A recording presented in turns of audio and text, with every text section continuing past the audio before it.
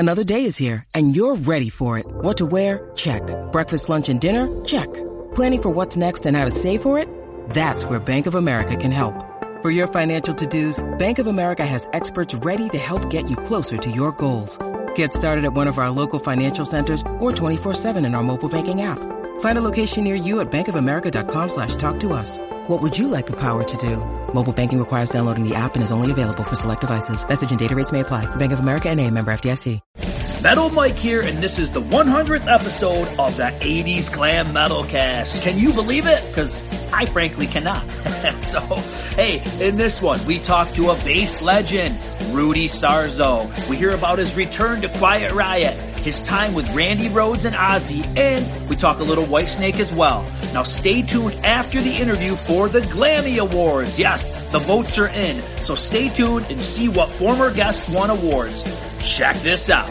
So, Rudy, welcome to the 80s Glam Metal Cast. How you doing today, brother? I'm doing great, Mike. How you doing? God bless you, and thank you for having me on the show. Yes, I'm so glad to have you here, man. You said been in a lot of bands that I've enjoyed over the years, so I'm really looking forward to having a conversation with you today. Okay. Super exciting news, man. You're back home in Quiet Riot. How did this all come together? Well, it's been in the works for a while. It was just a matter of, doing it not only with the right timing, but also, it was a move that not only that it had to be smooth transition, basically.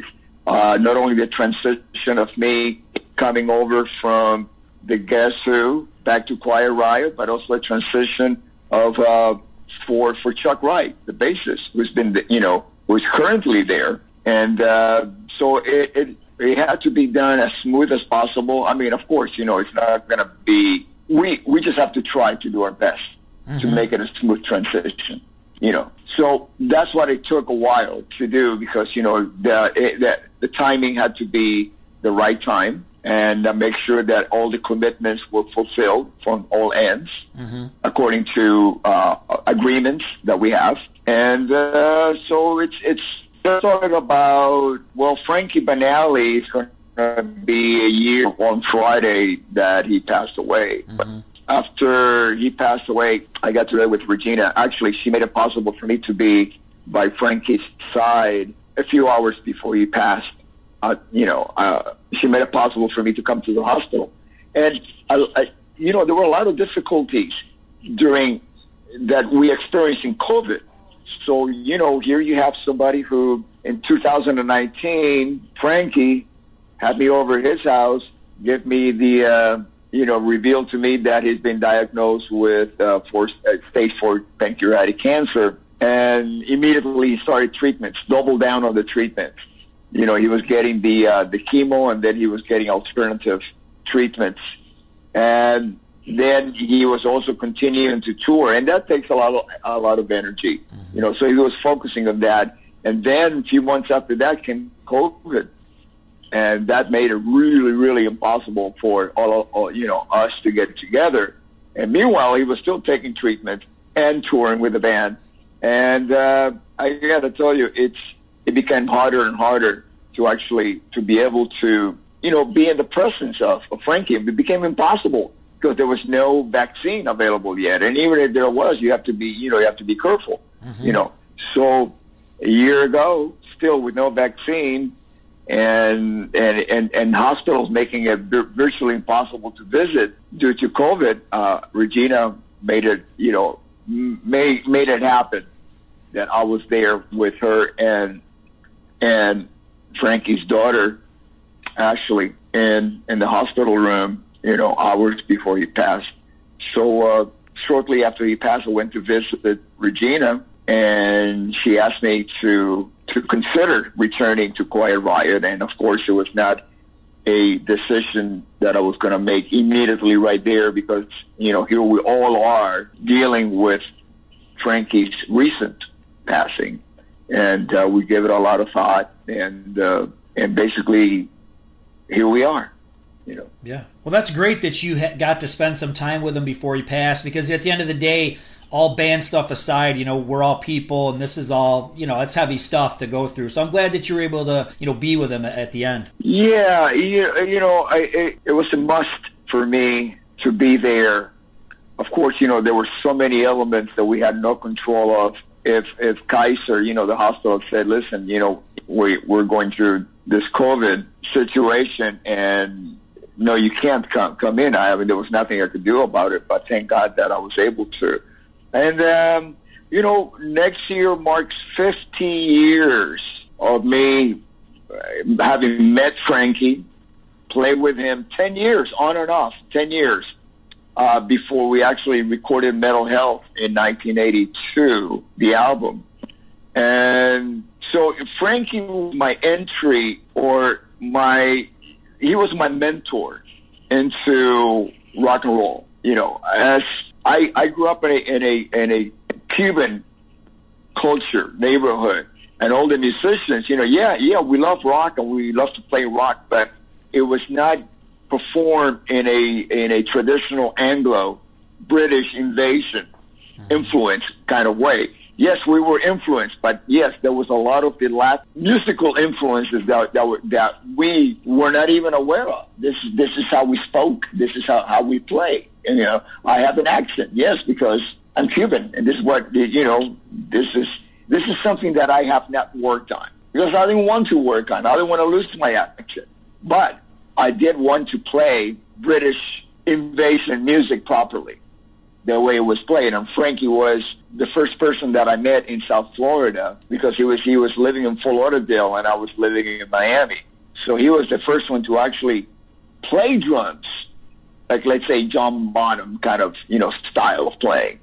And there were no Cubans that I played with in Miami that played drums like that. No, it was not part of our culture, There are benefits on both sides, but I made a choice. I didn't want to be in Santana, even though I love Santana, right. But I wanted to be in Led Zeppelin, right. In my mind. I wanted to be in Led Zeppelin, And, so Frankie was the one who actually taught me how to be part of a rhythm section and the fundamentals of playing in that style.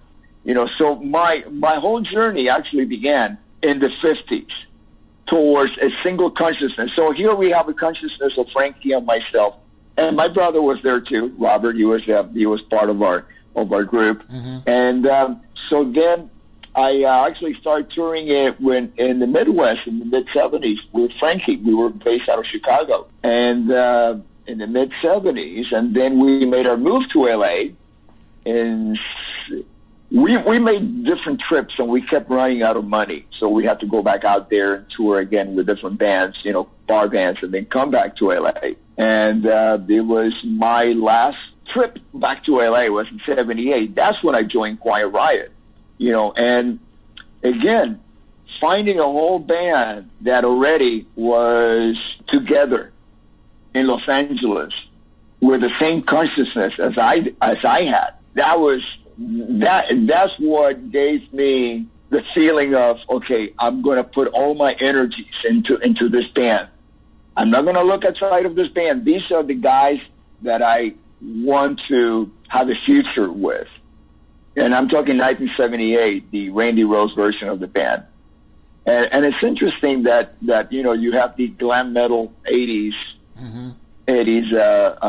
moniker on the show, and that consciousness, because that is exactly where we drew ours from. Now, ours was the 70s glam metal. Sure. And you would not have 80s glam metal without the origin of glam, which is in the 70s, Exactly. And that's what Quiet Riot, that was our consciousness. That's what we were all about. Especially with the Randy Rhoads version. That's how we dressed on stage. We had like little costumes and little outfits. And then, we were as 70 glam metal as you could actually be without coming from England. You were like a Los Angeles version of that, because those are the bands that, not only the music, but the consciousness, the fellowship that we have. That's what we had in common. And to me, every significant band is all about one thing. It's the music. You're together, playing together, not because of that you belong to a sport, like say you follow the Dodgers. No. It's all about music, or religion or politics. No, it's all about the music. At some point, that might get in the way, and usually does. But at the very, very beginning, the reason why you all play in the same band is because you have one single mind, one collective consciousness about it. And even after, let's say, Quiet Riot broke up in 1979 when Randy left to join Ozzy, and Kevin started a band called Dubrow, and a lot of the material that wound up on the album Metal Health was written during that Dubrow period, especially Thunderbird. Mm-hmm. And I used to play Thunderbird with Kevin in Dubrow and many of the other songs that wound up on Metal Health. So while I'm living with Kevin, I'm playing in Dubrow, and I get the call to audition for Ozzy, and I got the gig. And what made it, and of course, so much of it had to do with the fact that Randy recommended me, mm-hmm. And he had gained, Sharon's and Ozzy's trust, and that's how I got the gig. What made it so easy for me to fit in, not only easy to fit in, but actually easy to go from playing in a local band. I had never been on tour. I had never played in front of 10,000 people or more, not even close. I had never done that. But what made it so comfortable for me to be there was Randy. He goes, here I am again, I'm playing with Randy Rhoads, not only, former bandmate in Quiet Riot and incredible musician, but somebody who even though he was playing Ozzy music, music written basically to suit the image of a Black Sabbath singer going solo. There was so much Quiet Riot consciousness that surrounded him because that's all he knew, and he just knew how to be himself, which is what when Randy joined Ozzy, he asked Ozzy, what do you want me to write? And Ozzy said, just be yourself. And if you're listening to songs like Crazy Train, yeah, it has that dark riff, but once you get to the verse and all that, it's a major song. It's a happy song. Yep. Very close to riffs that Randy used to write for Quiet Riot songs. There's a lot of Quiet Riot essence in that. You listen to Goodbye to Romance. Well, that's pretty close to a song we used to do in Quiet Riot.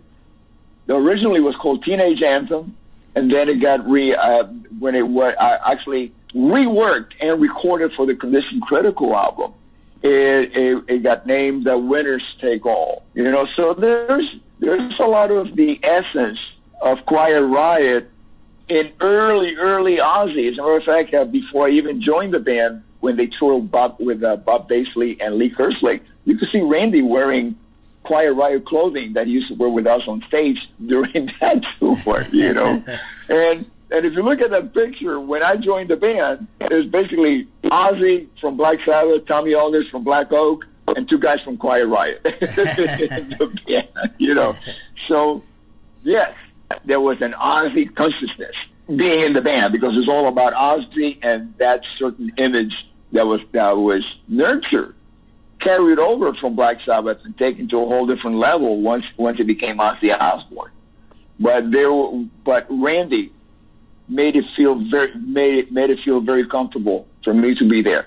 And having said that, I have to say the same thing about Sharon and Ozzy, but they had a whole different idea than Randy and I had, both coming from Quiet Riot and coming from the Sunset Strip, whereas Ozzy and Sharon were coming. Ozzy was coming from Black Sabbath, and Sharon was coming from that. She worked for her father's management company and record company, so it was a very deep-rooted British rock scene that she was born into. So it was a kind of like a blending of like British metal, British rock that was deeply rooted into Don Arden. He managed and he had his label and he worked with the Faces and Humble Pie and definitely the Faces, early Faces. I'm not sure about Humble Pie though, but definitely the early Faces. And he had ELO at the time. Air Supply, so it's really rooted in that scene. And then you have a couple of guys from LA coming into it, so that was a very interesting dynamic, especially at that time. Even though Sharon asked me to be Ozzy's drinking buddy, and I said, okay, why not? And soon I learned that I could not keep up with Ozzy. So having said that, and again, I got back on track. I only lasted like a few days. It only takes a few days to realize you can't keep up with this guy, So I went back into like more of a civilized behavior on stage, Or not just on stage, but off stage. I never drank on stage, but off stage, And I'm going to say this because I've been asked this question a lot about Randy Rhoads. Especially now he's been inducted into the Rock and Roll Hall of Fame, and I've been asked the question about Randy influence, and so I have to like really study it so I could give an educated answer from my perception of being there and looking at what was going on and what actually happened as far as his musical influence. And if you look back late 70s, the last Shredder, Guitar Hero, whose band got signed was Van Halen. Mm-hmm. And immediately after Van Halen came in, so did Punk and New Wave. So there was not a continuation of, okay, you have Eddie Van Halen, and then these musicians were influenced by him, and there you got these other bands. No, it just, they shut the doors of record labels, shut the doors on bands getting signed in Los Angeles. So it took Randy to leave LA, go to England, record with Ozzy, and then come back to the United States with Ozzy to restart what had ended with Eddie Van Halen. So having said that, I mean, Randy just came in, from England with that batch of songs, great record, incredible record, landmark record, and Ozzy and just basically he was himself every night on that stage, and if you take a look at a photo of Randy with early Quiet Riot, and you take a look at Randy with Ozzy, is exactly the same energy, the same passion. I wanted to ask you about Whitesnake because I got into music in the mid-'80s, and actually Whitesnake Motley Crue was the first concert I ever went to, and that you were playing at that one. What was that like getting into Whitesnake? Because you didn't play on that album, but then this band gets constructed, to go out on tour and to do the videos. Was that awkward, or were you fine with it? What are your thoughts on getting into the band in '87? Yeah, that's an interesting question. Well, my roots with Whitesnake, they date back to 1984, the Condition Critical Quiet Riot tour, when Whitesnake was the opening band. So I met everybody. I became very close with all the members, and I have been a fan of Whitesnake, since the '70s. So it was wonderful, and David, with Deep Purple, so one of my favorite records of all time, Burn, Yep. As a matter of fact, I'll never forget going to Frankie Banali's home, and he used to work at a record store. Frankie did, and so he had a massive collection of albums, and he's the one who turned me on to the Burn album, and listening to those songs for the very first time in his bedroom at his parents' house.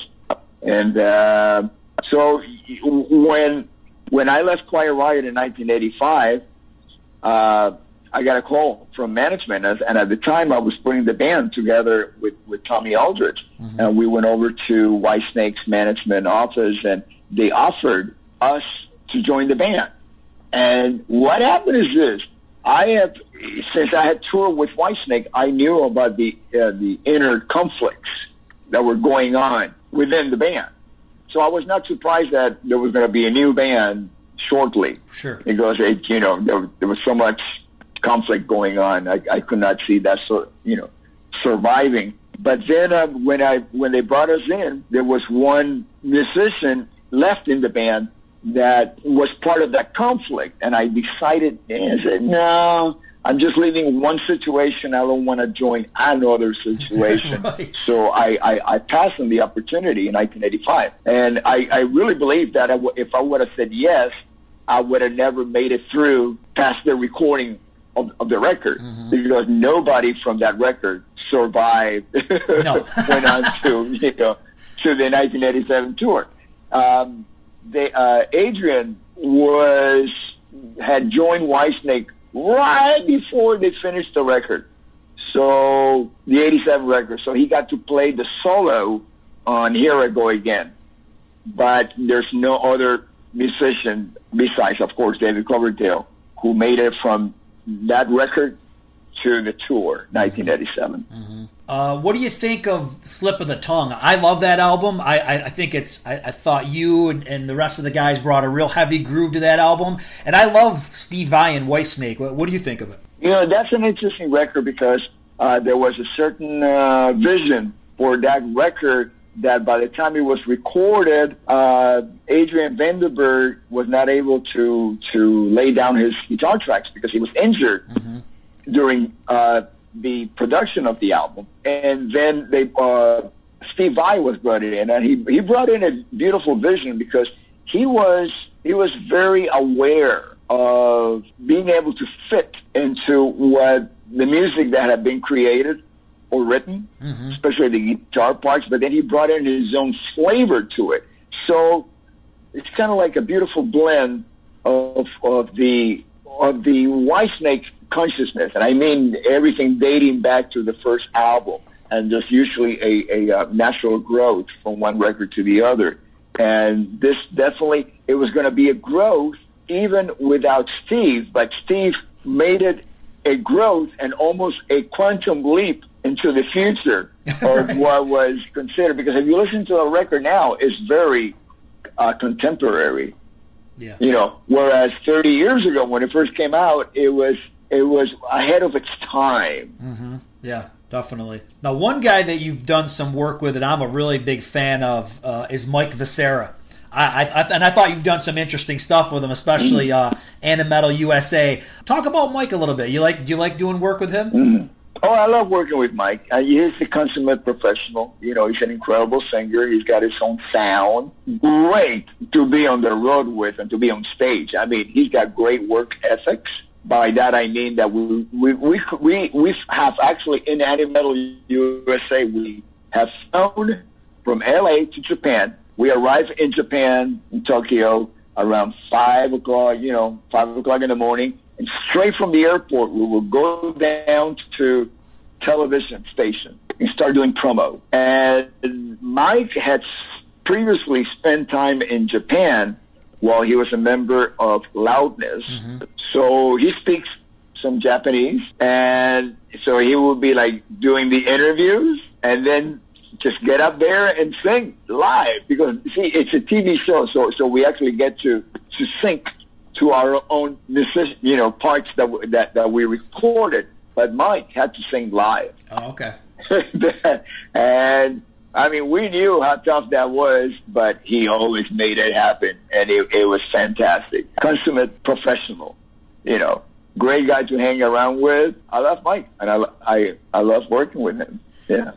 Probably like you probably do the same thing when you get ready to interview somebody. I know you do your radio show. You do some research, and I figured I was into music through a lot of your career, so I've known a lot of the things you've done. So I'm reading some stuff, and I'm like, Rudy was in Angel for a brief period, and I never knew that. I love the band Angel. Obviously, I wasn't there for their time, but I discovered them after. I'm a big Kiss fan, so I discovered Angel kind of after the fact. But I didn't know that. Was it all the original guys plus you at that point? I know Frank was out of the band at a certain point, but who did you play with in Angel? Yeah, it was all the guys. I would have been because if I would have originally I was in Angel where I was living in Kevin DuBro's apartment and playing in DuBro. So I was doing multiple things. And but we never play live. We just, in Angel, we just went in the studio a lot to make demos because they were in between labels. Okay. And they were pretty close to getting signed, but by the time that I got the phone call from to audition for Ozzy, there was no record deal solidified, not even close. You know, it was just like that making demo process. But I loved the band, and so when she called me the first time, I turned it down. It wasn't until the following day, after meditating on it and having Kevin yell at me for turning down the opportunity to audition for Ozzy, and especially to play with Randy again, which, you know, when I was asked to audition, I didn't even consider that. It was just kind of like more leaning towards, I really don't want to leave Angel, you know, type of thought. So it was hard because I really liked the guys and I loved everything about Angel, but then again, I was sleeping on the floor and barely having any money to eat. There was really no money to eat. All the money that I was making was for playing gigs with Dubrow, and that mostly went to pay my rent at Kevin's apartment. So you had to do what was financially smart. Makes sense. Well, I mean, yeah, I'm the type of musician that, you know, especially when I did not have any responsibilities before I was married or was with anybody that I had to devote my life to, like my wife for 37 years. All the decisions were made basically on a musical basis. It was not about the money. Mm-hmm. It was about the music, the quality of the music and the quality of the musicians that I was going to play with, or the people, or having made a commitment. You know, it was tough, very tough, having to call the guys. I believe I called Frank Domino because I think he was kind of like running the business at the time. He was like the most focused in the business end of Angel. So I called him to let him know that I had, you know, joined Ozzy, and it was not easy at all. It never is. Sure. Never is. You know, I find myself even recently telling the guys in the Guess Who that I had, you know, that I was going back to Quiet Riot, and they understood, especially the founding member Gary Peterson, our drummer, because he's the only founding member left in the Guess Who. I took over the other founding member, Jim Cale, in the band. I've been there for 5 years, so he understands what my decision is based on, you know, and my commitment, and it's like he knows. I've had this conversation with him. Where any band that I do outside of Quiet Riot, which is my consciousness. This is what I believe in. Mm-hmm. What we did in that band, whether it was with Randy and then it got carried over to the Mental Health version. That's me. That's me. If you see me on stage, that's me. Nobody telling me to be that guy or not to be that guy, you know. But then there is, let's say, when following Quiet Riot, I went into Whitesnake, and I asked David, and of course, like I mentioned before, David had been watching me just about every night on tour because we toured together. So he knew what I was all about on stage, my performance, and I asked him, what do you want me to do performance-wise? Because there was a whole different Whitesnake from that, you know, from the 87 touring band that also was mostly without difference between Vivian not being there and then Steve Vai, but it was still the rest of us for the Slip of the Tongue tour. It was a whole different attitude on stage that we had in comparison to the previous band or previous incarnations of Whitesnake. You know, this was a band from the 87 touring band on to the Slip of the Tongue. That was pretty much an MTV American consciousness. Yes. The way we did things, the way that the image, we had I just did a show with Fleur Steinmeier, who was our designer. She was so many things. For the first video that I did with Whitesnake, Slip of the Tongue, she came to my house, she went through my closet, she picked clothing, and she said, bring this to the video shoot tomorrow. Okay, she had done that with every guy. She had gone to their place and looked through the closet and brought that. Okay, so in that video, it's clothes that we had. And she gave us a kind of like a cohesive look, image. Mm-hmm. By the time that we did Here I Go Again and Is This Love, which were actually done back to back, now we're a band. See, because we were not a band officially on the Slip of the Tongue video. Yeah. We had just met right there at the video shoot, and we did this. Now we're a band for Here I Go Again. And that's more of, okay, now we're going to make you guys clothing.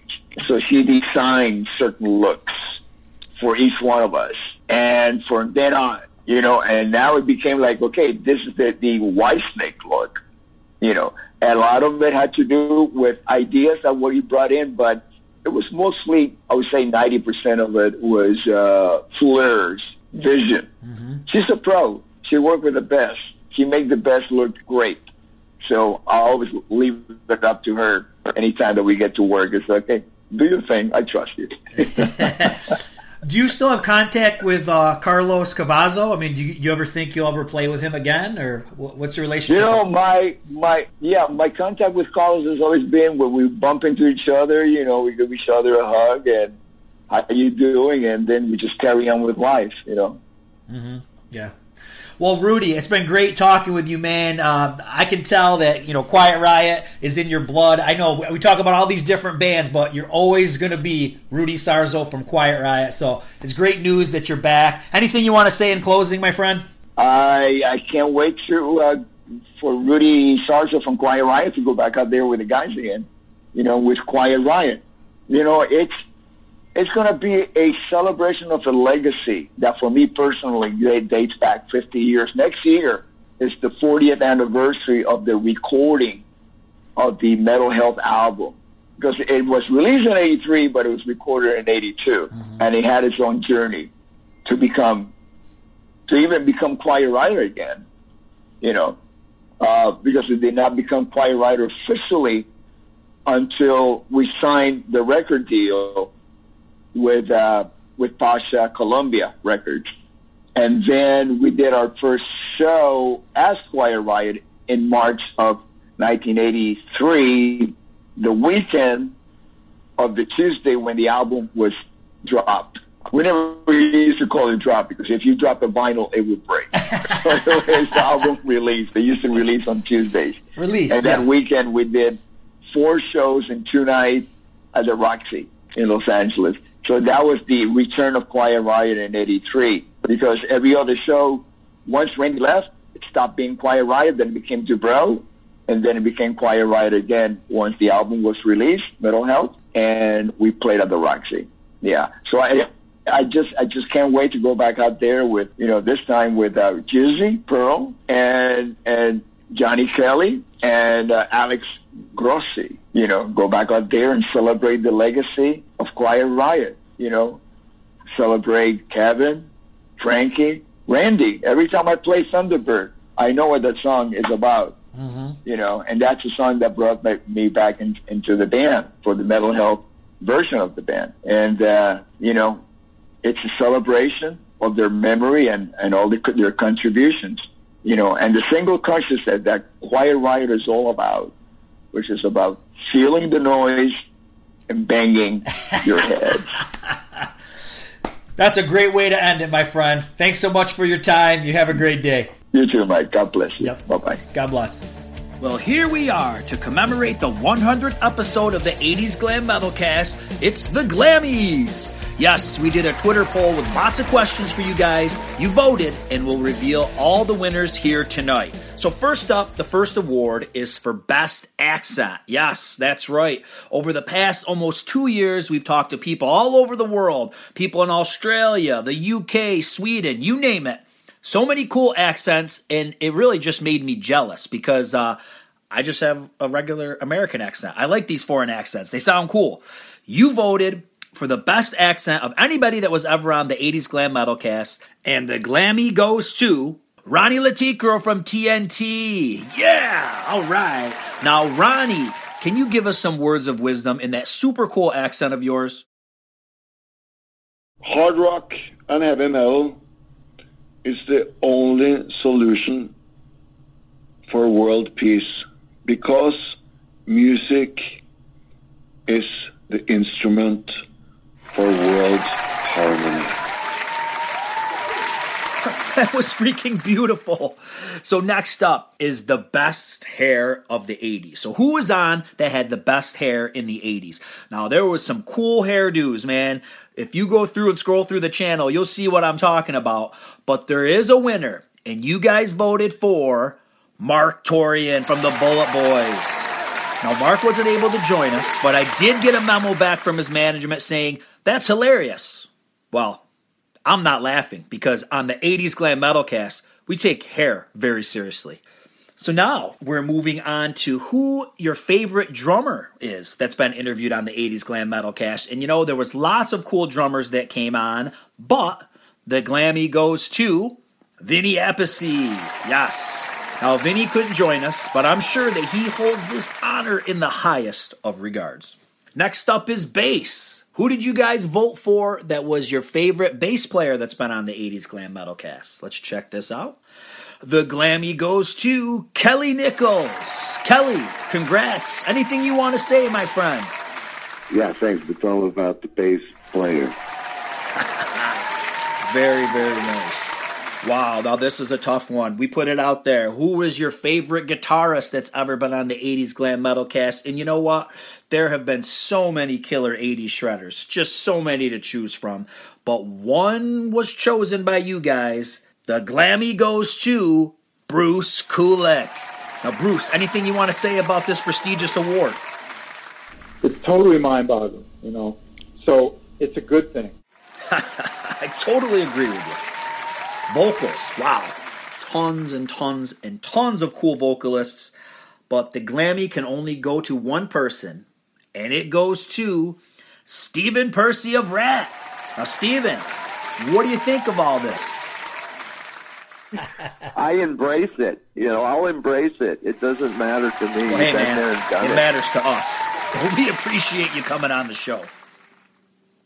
So we had a lot of themed episodes with lots of different special guests. We've had Kiss themed, we've had Poison themed, we've had Crew. All kinds of cool people have been on. People like Chuck Schuh and Pastor Wildman and Steve from the Wildman and Steve show. So many cool people have joined us from other shows. Glam metal authors have been on, like Christopher Hilton, Paul Miles. But only one could win, and the Glammy goes to the Kistorian, Bob Nash. Now, Bob couldn't join us. He's out rubbing elbows with big-timers like Eddie Trunk and the guys from Three Sides of the Coin, but I'm sure he's appreciating this award. I'm just kidding. I'm sure Bob will be on again, and we'll do some more Kiss conversations. Now, last but not least, it's going to be for your favorite episode 1 through 99. It's the one that has the most views. Multiple stories came out of this. It was published in lots of different websites multiple times. The Glammy goes to Joe Lynn Turner. So what do you think of this, Joe? And the people that have supported and loved me all these years, I would be nowhere without them. And that's something that I fully understand, realize, and I'm blessed for. So I just want to say to everybody out there who has, I love you. I bless you, and I'm thankful eternally for all of that. And that goes for you too, buddy. Well, thank you, my friend. In all seriousness, everybody, thanks for joining me on this glam metal journey. You can check out all the episodes that we talked about on the channel, and there's a lot more on the way. There's only one way to close this 100th episode out, is by saying, rock on!